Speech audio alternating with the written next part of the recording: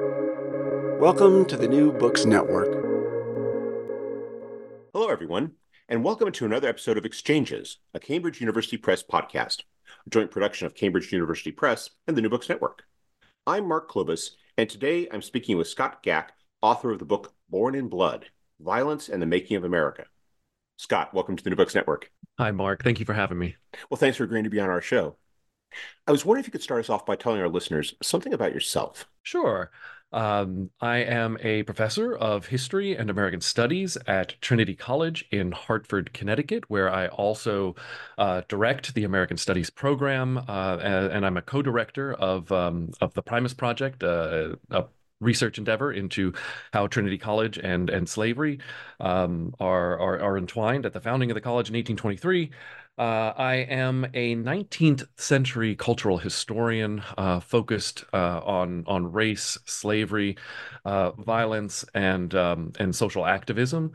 My first book was kind of skewed more toward popular culture and anti-slavery activism, and now today, right, we're going to talk about my new book, Born in Blood. So, what led you to pivot from a focus upon anti-slavery and activism to a more general examination of the role violence played in the development of America? Well, when you're writing about anti-slavery activism, you are in effect kind of always either dancing around the question of violence, slavery obviously being a horrifically violent institution, or you're engaging with that question because anti-slavery activists engage with that question, as many activists in many different situations have always kind of navigated, right, the boundaries of should activists engage a violent system, respond with violence, right? There's always that kind of the question of violence, particularly in 19th century anti-slavery movement.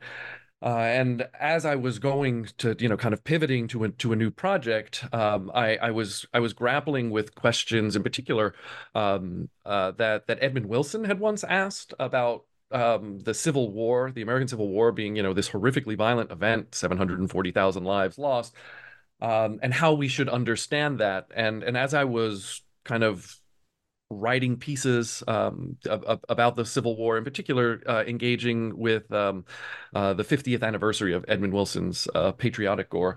As I was kind of, kind of investigating that world, it became clearer and clearer to me that kind of my historical spirit here, I had to go back further, right? And as I kept on going back, I kept on going further and further back, and in fact, I created a class called Born in Blood: Violence and the Making of America, just to kind of start to work through these ideas. And the original formation of that class, started back in the American Revolution and went through to 1950. It was kind of this massive synthesis of U.S. history, and and then I kind of over the years I've kind of worked through it from there, and the book that is coming out is still, right, this synthesis of U.S. history from 1750 now to only to 1900, thankfully.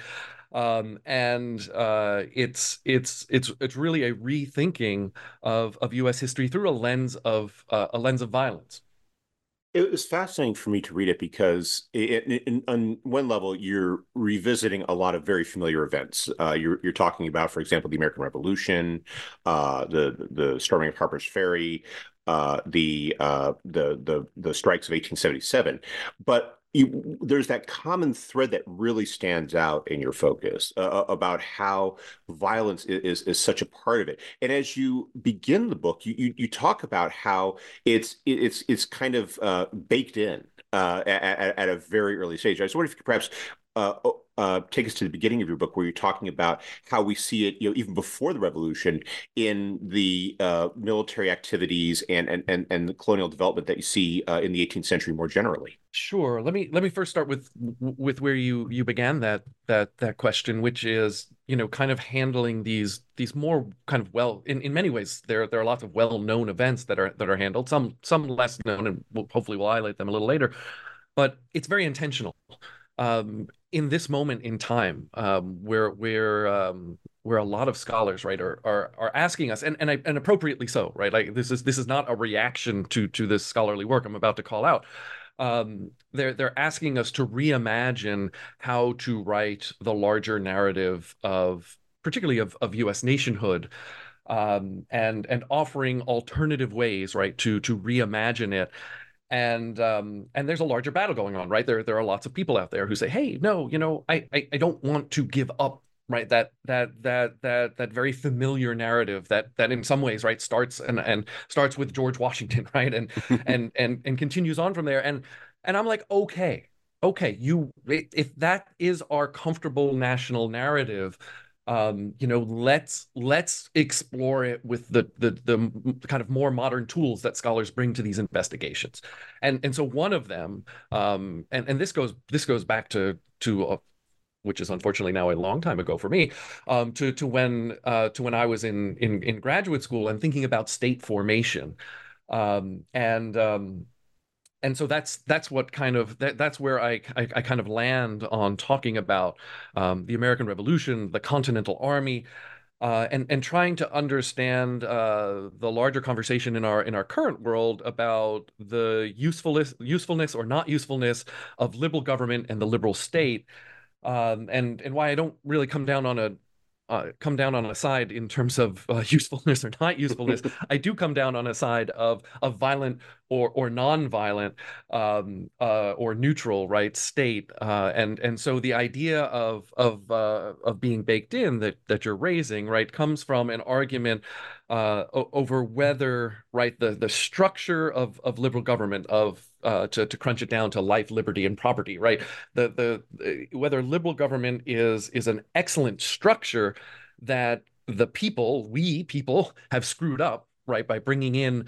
a variety of prejudices and notions of power and how society should operate. We're like, we've screwed up this great model, or if the model itself derived from a society where, race and class and gender were kind of baked into the system, right? And so the system thus reflects, those structures. And so, one of the arguments, and I'm drawing on a large body of theorists to support me, in particular, African American intellectuals who have led the way in what one would call like kind of critical liberal studies, is that, like,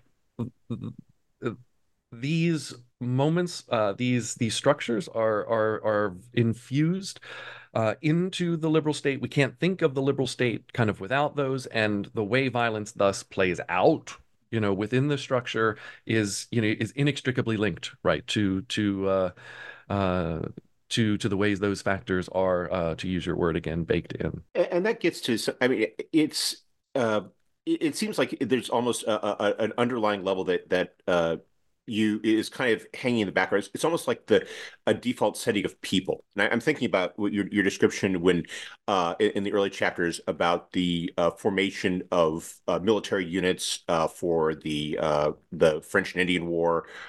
For the American Revolution, and how it's almost the reflexive default setting of these officers as they're organizing and training these men, that they're the first tool they're going to reach for, or seemingly the best tool that they think they have in their toolbox is violence. Violence for discipline, violence to ensure that their men do these rather extreme things that they expect of them, and how, as you said up in the beginning, that oftentimes is very much in contrast with the identity and the experiences of these men prior to volunteering or enlisting in these services. There are really, right, two military traditions that are in play in the late 18th century in North America, and one tends to be, and I don't want to lean too strongly, and I try not to lean too strongly into this, but one is, right, this concept of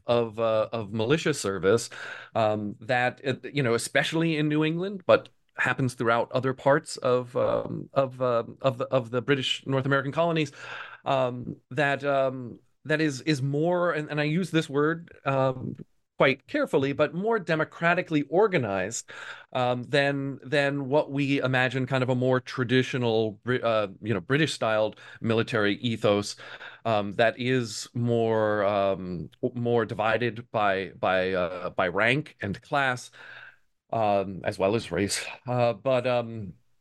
but so, like what happens when you get to the American Revolution? You have the Massachusetts Army, like this first, which really is this first instance of American state violence. The Massachusetts Provincial Congress has created this army. It's a conglomeration of mainly men throughout New England who have marched to Boston to push back against British forces that are starting to congregate in the area. And this group, right, they get to elect their own officers. They are, the manual to oversee the Massachusetts Army, deliberately avoids, right, the mentions of physical punishment, right. They think that physical punishment can confuse men, right, and won't get what they need. And this is, kind of a nice kind of more democratic model for militarism, whatever you may or may not think about militarism. This seems like a more a form that would fit with the rhetoric of liberty and democracy that's starting to emerge out of the American Revolution. However, everybody admits that this form, right, is an absolute mess. I borrow in the book from a great book written by Paul Lockhart on the Continental Army, and right, the men are urinating and defecating wherever they see fit, and this is an age where the military had was common practice to build latrines, for instance, but nobody wants to dig latrines. That's hard work. And in this kind of very volunteer type of army, like nobody wants to do the bad jobs. And so you have issues of sanitation. You have issues of order and discipline. The generals don't know how many men they have because, like 1,000 men will march to Boston from Connecticut, and then the next day 900 of them will march back home.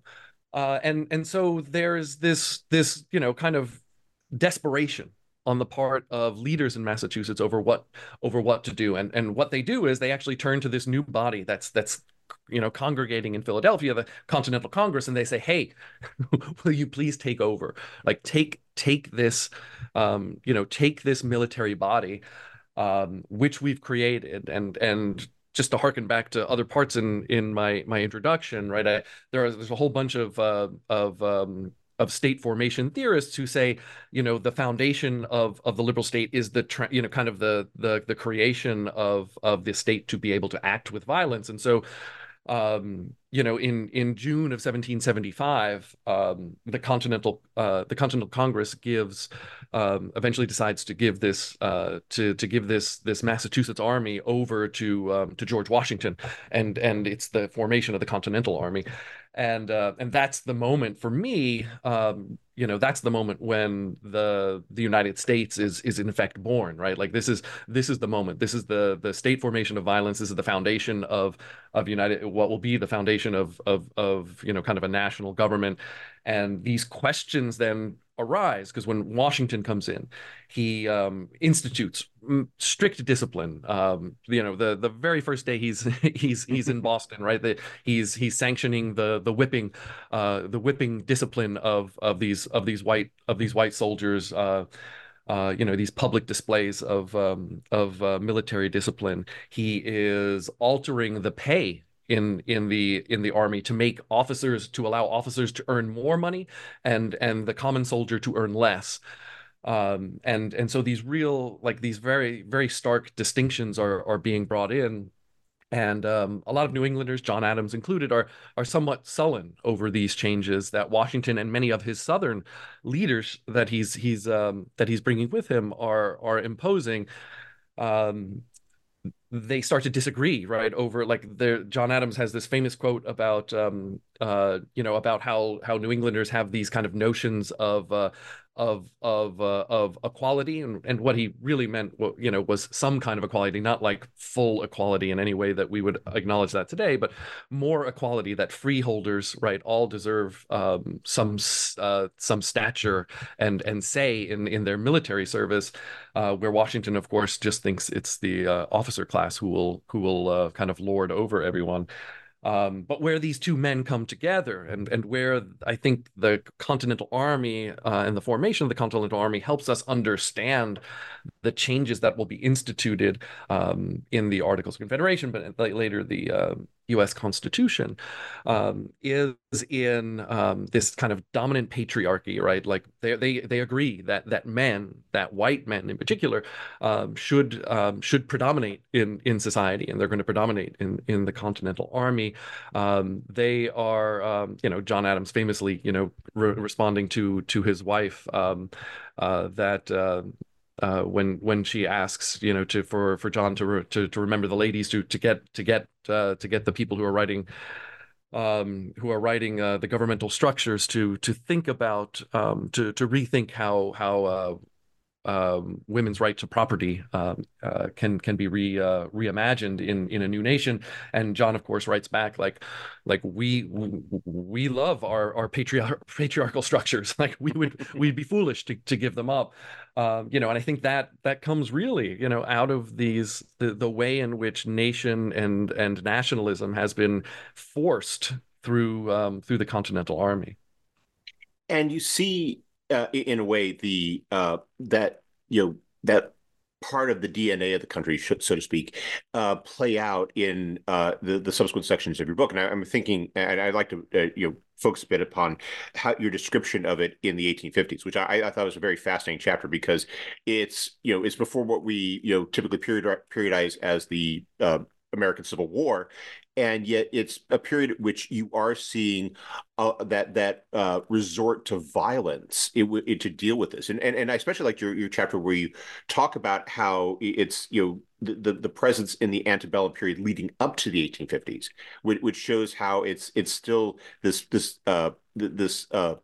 almost like a ghost in the background, or some sort of spirit in the background that's always there, that people instantly turn to on both sides of the divide of this increasingly polarizing issue that they're dealing with in the form of American slavery. Sure. Like so kind of more broadly, right? The book is split into three major sections, and we started off right in this kind of Revolutionary era moment where I'm thinking through kind of this conception of liberty, and self-defense, looking through it in a variety of ways, through the Constitution, through the Continental Army, and this second section that you're talking about is really a meditation on democracy, right? And how democracy was made white during this era, and I'll talk about that in a second, and how democracy was also an extraordinarily violent practice in this era. Is something that you can't really dispute, and that happens in a variety of different ways. So how was democracy made white? Well, I think the easiest way to track that comment is to say that black men had the right to vote in many northern states, starting in the 1790s, or starting in the late 1780s.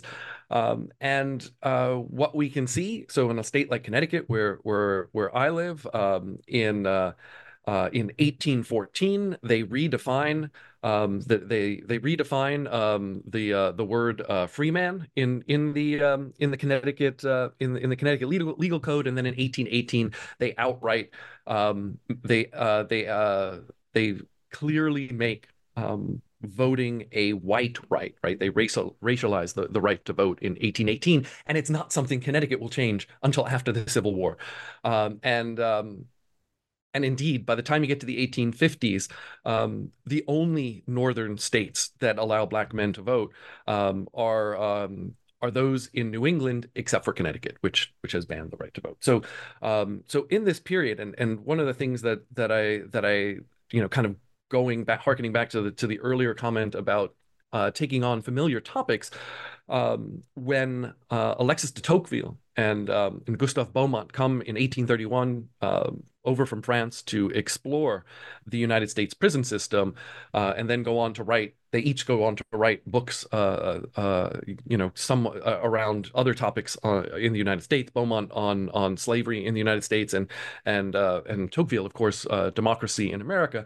when they come in 1831, this is a crucial moment, and a new formation of American democracy, and one that has been literally made white throughout the 1810s and 1820s, and Tocqueville, doesn't ever comment on the fact that what he is exploring, right, is this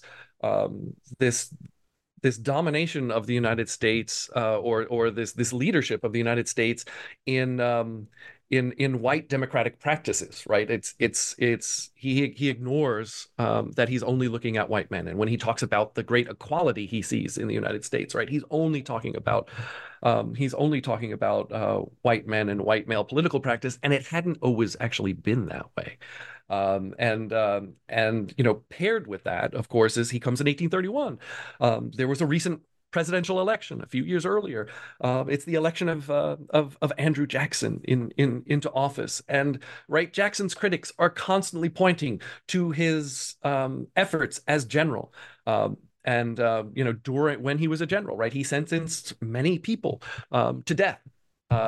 That's, as George Washington had, as the military tradition, right, that I opened the book with. And all these, the critics are pointing to this, and not all of Jackson's, but many of Jackson's supporters, right, they look at these criticisms and are just like, we love this man because he put people to death, right? We love him for his kind of authoritarianness and his directness in handling people. At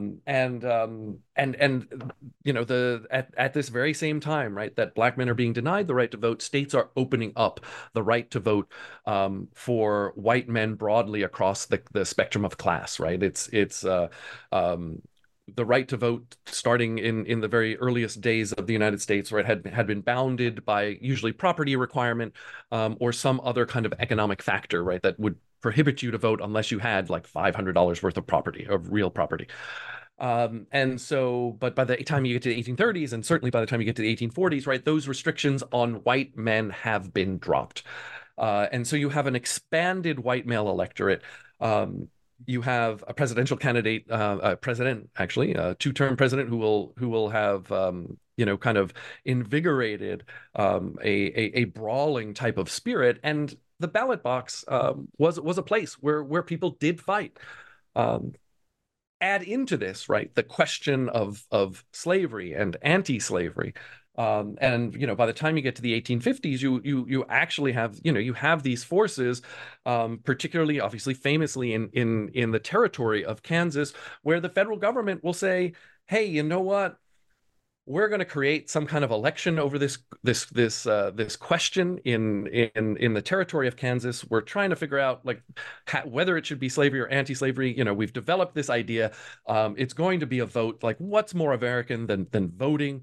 And it's just like white men are going to pour into this territory to decide on the lives of black people, like whether or not slavery is or is not going to be introduced into this space. And we're not going to tell you like how we're going to, like at what point the elections are going to happen. We're not going to tell you how the election should proceed. And, people are going to die. People die. People rush into the territory. They're armed with these new weapons that Samuel Colt has started to develop in mass in Hartford. Right? They have these advertisements that, just like, hey, if you're going to Kansas, don't forget to buy one of our guns. So you're militarizing the space. People are coming in, and with strong political ideologies, and with feelings that they are right, and righteousness is actually, it's something we don't talk about in scholarship because it's not something that's so easily tracked. But there's a way, right, in which, so right, we think about 40% of Americans in this antebellum era are belong to some kind of evangelical Christian belief, right? And 40% it's like one of the largest minority cultures in US history. And evangelicalism, along with evangelicalism comes a sense of righteousness, and this is on both sides of this particularly fraught issue. And righteousness means you are willing to die for your beliefs. And that's an idea we can trace back to the American Revolution as well, right? This idea that you are not worthy of kind of Americanness, right? Unless you are willing to die for your beliefs. But when those beliefs aren't shared, right, that creates a whole other problem. And I talk about how the federal government deliberately pulls away from Kansas, right? They don't send in troops, and when they do send in troops, they send in troops to support to kind of lean toward the pro-slavery side. They very deliberately target what they consider or who they consider are anti-slavery activists, and they take away their guns. And so activists at that point are pointing to the Second Amendment, and the Republican Party will point to the Second Amendment when it's formed in the 1850s to say, hey, remember, like there's a Second Amendment. People need guns, and we often in our more current day think of the Second Amendment as something that more conservative forces in society may hold. But in the 1850s, it was a center point of the more liberal party, which was the Republican Party in the 1850s. It's part of their platform, right? Like so. Like these battles and how violence plays out in these spaces, are central to reimagining U.S. history, and I think in terms of the democratic practice, in some ways it seems more in some ways it's almost, if you read through the 1840s and 1850s through the lens of violence and democracy, our more recent events in a particular January event in our recent memory, right, becomes more part of a tradition, in particularly of white self-defense of government and the ability to, or the want to, overthrow a government with whose policies you disagree with, seemed right aligned, right, with a longer tradition in the United States. And that seems to have that sense that process had been internalized is something that you develop in your final section, where you're talking about how after the Civil War, after this unprecedented expression of violence, after the massive death toll caused by that war, instead of turning back on the violence and saying that violence is something that we've had more than enough of, how you see it produces leaders who are willing to use violence in other ways, such as dealing with labor unrest, such as dealing with Native Americans on the frontier, and how it becomes it's at this point it's the norm, seemingly more than the exception. So this last section, right, definitely deals with this question of labor and industrial capitalism, and the Civil War has traditionally been seen as a real pivot point, right? Obviously, industrial forces are we can mark them much earlier, right? But predate the Civil War by many decades in the United States. But after the Civil War, it's the United States is tied to industrial forces in ways that it hadn't been previously, and there's a way in which the violent tradition, while it is similar to what happens before the Civil War, there are also ways in which it has been changed or retranslated into something somewhat different, right? So if American slavery featured interpersonal, interpersonal violence, that of the enslaver over the enslaved, if the pre-Civil War era, features, military officers,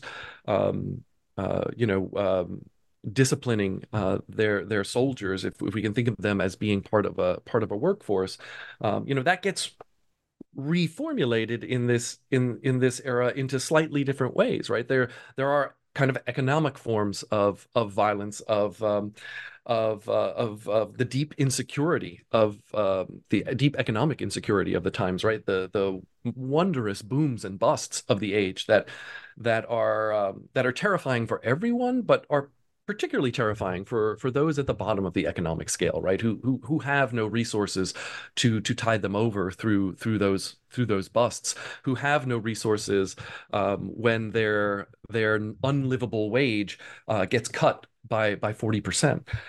And so, how do we then grapple with what becomes somewhat of a new violent tradition that is tied to old ways, but again, turns into different ones. And so many people, when thinking about United States history, are uncomfortable with even saying that term, right? Labor, like labor history has connotations of radicalism, particularly like European radicalism and Marxism and socialism, and that's part of the story, undoubtedly. But in many ways, I think that that framing has to do more with the words and thoughts of business leaders, particularly in the late 19th century, who were using those words to describe their workers. There are many immigrant workers from Europe, and they were just like, oh, they're radical, they're socialists, they're bringing in the spirit of 1848. We can thus use violence against them because they are un-American. Right, and that formulation can be parsed in several different ways. But so how do we understand? For me, it's how do you understand 1877, this pinnacle of American labor violence? We could go 1877. We can talk about 1886. We can talk about 1894. These are all massive waves of strikes that rip through the nation. And how are we to understand what happens? And scholars have been probing this and trying to understand this horrifically violent moment between 1870 and 1930 in a variety of different ways. And one of the ways that people have asked, have said, hey, this is the source of American labor violence, is inequality. The problem is, in the last 10 years, we've had a lot of great work come out on global inequality. And it turns out, right, that from 1870 to 1900, the United States actually has is a quote unquote more equal society than what we find in Europe. That is, European workers had less wealth than the top 10% in European societies, whereas the U.S. Actually had the workers and those on top are actually closer, right? The United States doesn't take a global lead in economic inequality until after 1960, and we've done so amazingly well since then. Like our numbers are ridiculous, but that's not the case for the late 19th century, right? And so we kind of have to shift. It's like we can't understand inequality as the cause in and of itself, right? It certainly is a part of the equation, but it's not everything. And so what I'm looking at, what I look at and what I find is that worker repression and in the United States is actually far greater than everywhere else, and it's that push onto workers, the workers having to fight for the right to unionize, which they don't have to do as much in Europe, right? That becomes, right, the key to understanding why the United States is an outlier in by and large, with Russia being the only other outlier here in terms of worker deaths in this era. The use of violence to deal with labor is also something that, as you explain at the end of your book, also informs.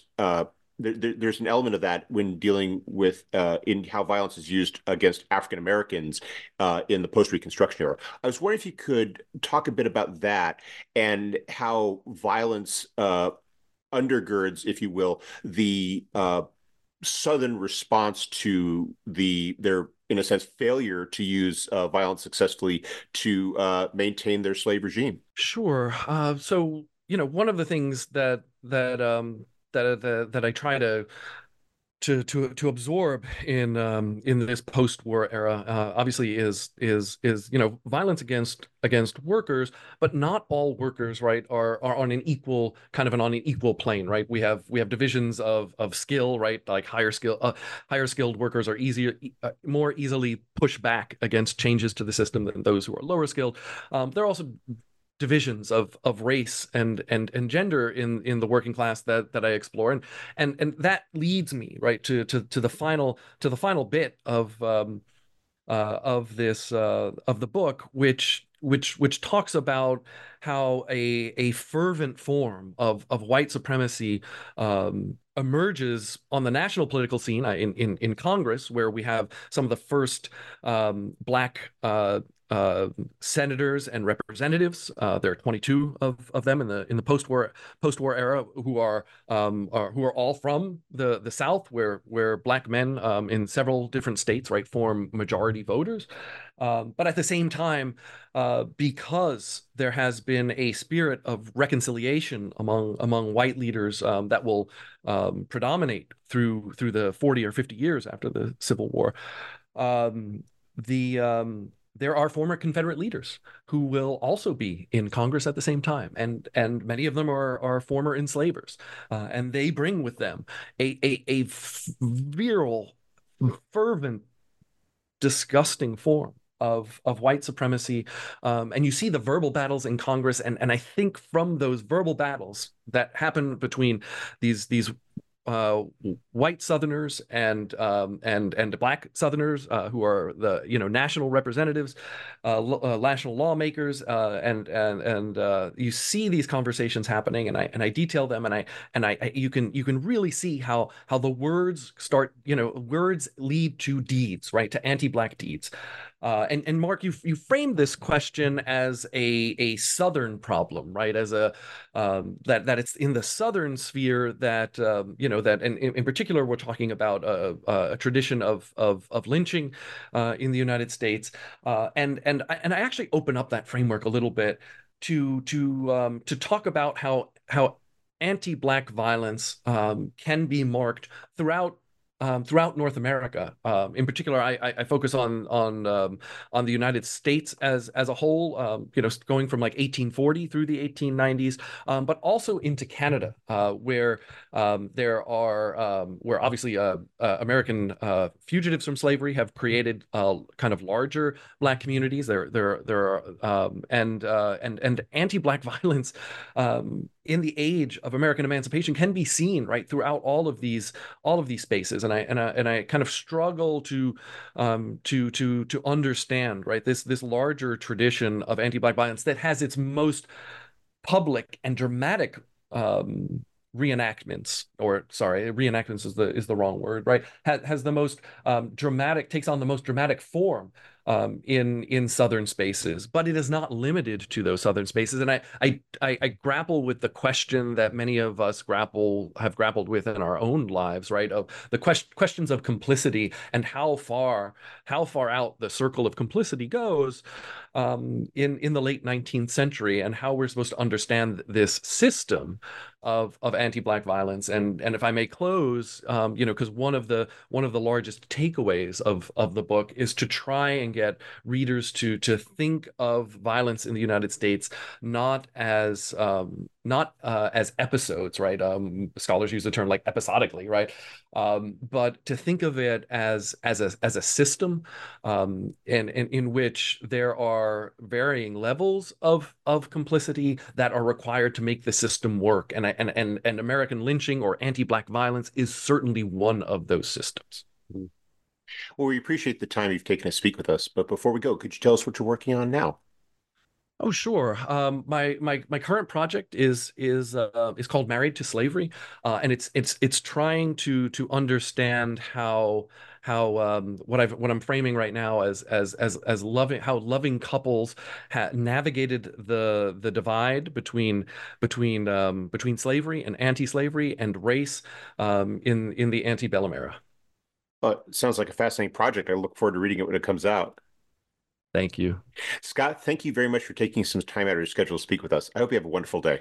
I hope you do too, Mark.